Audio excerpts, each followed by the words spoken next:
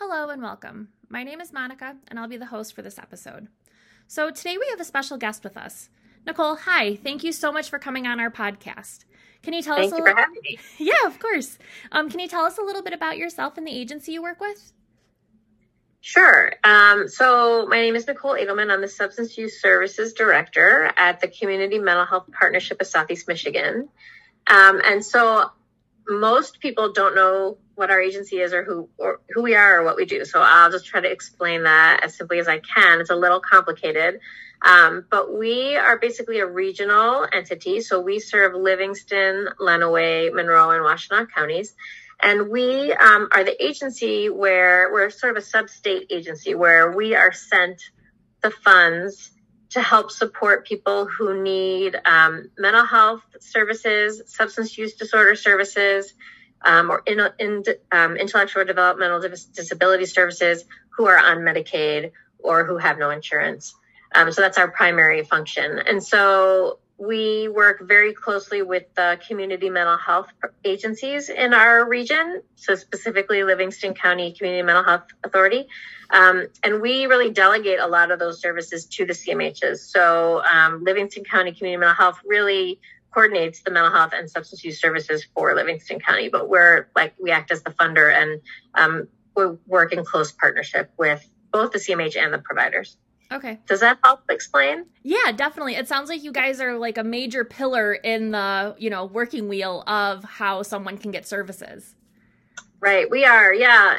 It does seem to people, we seem to be a little behind the scenes more than people don't see us very often. But yeah, we do. One of our main roles I would love to talk about quickly is, the access role. So if a person is looking for substance use treatment services, and again, this is a function that we delegate to the community mental health, in Livingston, is that if somebody's looking for substance use treatment services, they would call the community mental health access line and access services that way. Okay. Awesome. So thank you for sharing with us a little bit about it. You just taught me some more about your agency as well. Could you tell us a little bit about your specific role and what you do? Yeah. So I'm a substance use services director. And so it's interesting because actually we're called the PIHP, or prepaid inpatient health plan. There are 10 of us across the state. We all have our own counties, which I explained. So, and like I said, for the most part, we delegate our mental health services to the CMHs, but the substance use services, a lot of them we keep in-house. So again, Livingston and Lenawee counties really do coordinate their own mental health or substance use services. So I partner very closely with the Livingston CMH on substance use services. But for Washtenaw counties and Monroe County, we really oversee the substance use services. So all the funds from the state when it comes to substance use services flow through our office. So we're really just trying to make sure that all providers have what they need, that we have a provider, that we and Livingston and our whole region has a provider panel that meets the need of people on Medicaid or uninsured. And that includes prevention services, treatment services, recovery services, and anything in between. Okay. So substance, use, misuse, and recovery, all, encompassing all of that. Yeah, and prevention and harm reduction and all of that, yeah. Mm-hmm. Yeah, I think harm reduction has been, a huge thing, especially during the pandemic, that people have, really been trying to utilize. Absolutely. And I'm really happy with how stigma has decreased a lot. There's still a great deal of stigma around harm reduction, but that people recognize that, anything somebody can do to reduce their harm or to reduce their use is any positive change is needed. So we support that fully. Oh, definitely. And change is change, right? Absolutely. So speaking of, some of the substance use stuff, and in your position, have you noticed anything that has sort of changed since the start of the pandemic with substance abuse services? Oh, a ton. I mean, there's a lot. And I think, from the most basic, obvious things of like people accessing treatment can be hard if they're positive, right? So we have to make sure that our, for example, residential treatment providers have to test people, make sure, if there's anyone with COVID, they have to deal with that within their residential facilities. Outpatient providers are the same. If they're providing groups, have to make sure that people are, taking precautions and are not testing positive. I think it's had a huge impact on staffing, which, I think we're seeing that all over the place, right? So restaurants, our grocery stores, but really in our service providers, we're having a real big mental health, substance use disorder staffing shortage.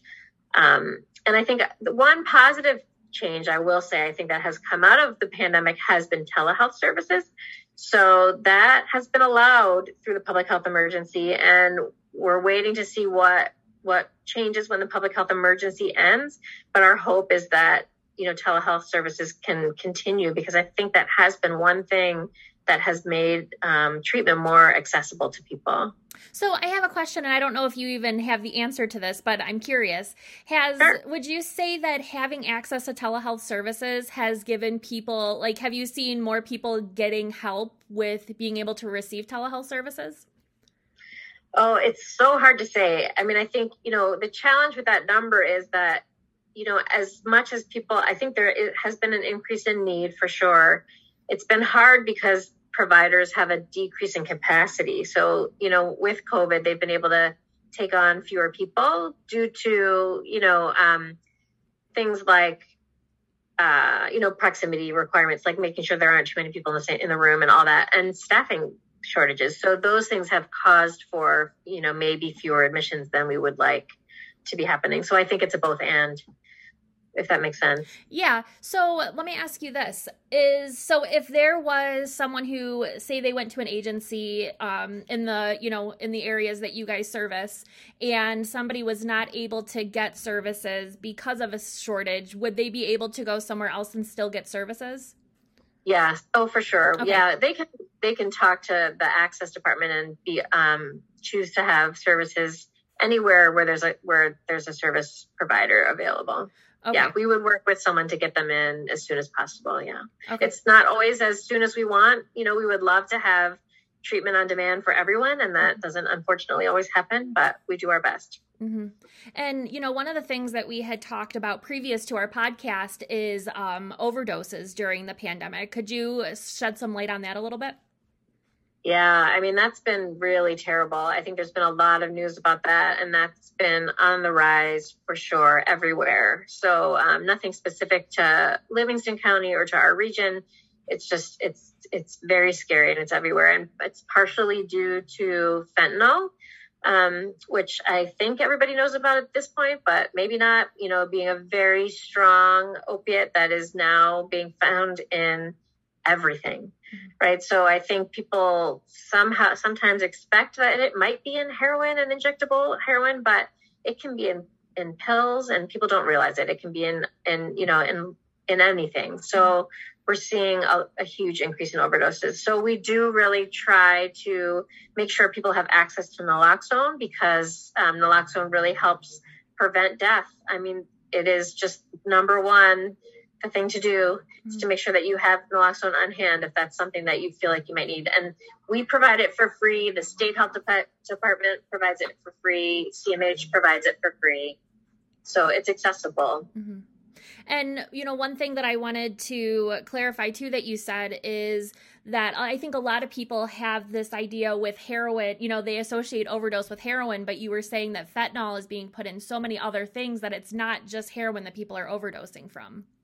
That's right. Yep. Yeah, definitely. Cocaine, other stimulants, anything. Yeah, we're seeing it all over the place. And yeah, I think they're saying that really it's being found in almost every overdose death that they see. Mm-hmm. Yeah, that is so unfortunate. And they're also, I should say also, I'm sorry to cut you off. No, I just want to mention that another tool that people can use, which is fentanyl test strips. So obviously that's a little bit harder for pills, but fentanyl test strips are available, and people can use them to see if there's fentanyl in the substance that they're using.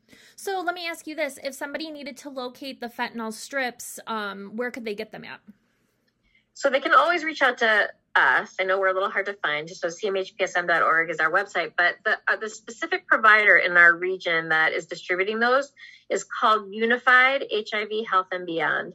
And so you can go to their website, and it has their phone number, and you can walk in there and they'll get them to you, or you can call them. They're distributing them to our region for free. Oh, that is amazing. What a wonderful resource to be able to have access to. And on top of that, the naloxone too. Absolutely. So we're starting to get to the end of this, and one of the things I like to kind of end with is a coping skill that people can use, or some type of resource that people can use. And I know we've actually touched on a few resources, but what would you say for somebody who is experiencing a substance abuse challenge? What could they do if they wanted to seek help or assistance? Yeah, I mean, as soon as somebody's ready for help, and I would encourage them to call the access line if they have Medicaid or are uninsured, or call their private insurance if that's the case. Call for treatment services. They are available. If they're not ready for that kind of help, any kind of harm reduction techniques that you can do, don't use alone. Have naloxone available. Be as careful as you can. And then there are also a lot of resources that have peers available. So people who are in long-term recovery who can help, just be with you and talk to you and help you. There are a couple places that make it easy to access. So Stepping Stones Engagement Center, which is run by Livingston County CMH, is a great resource for people who are using and might want to access help and don't know where to go.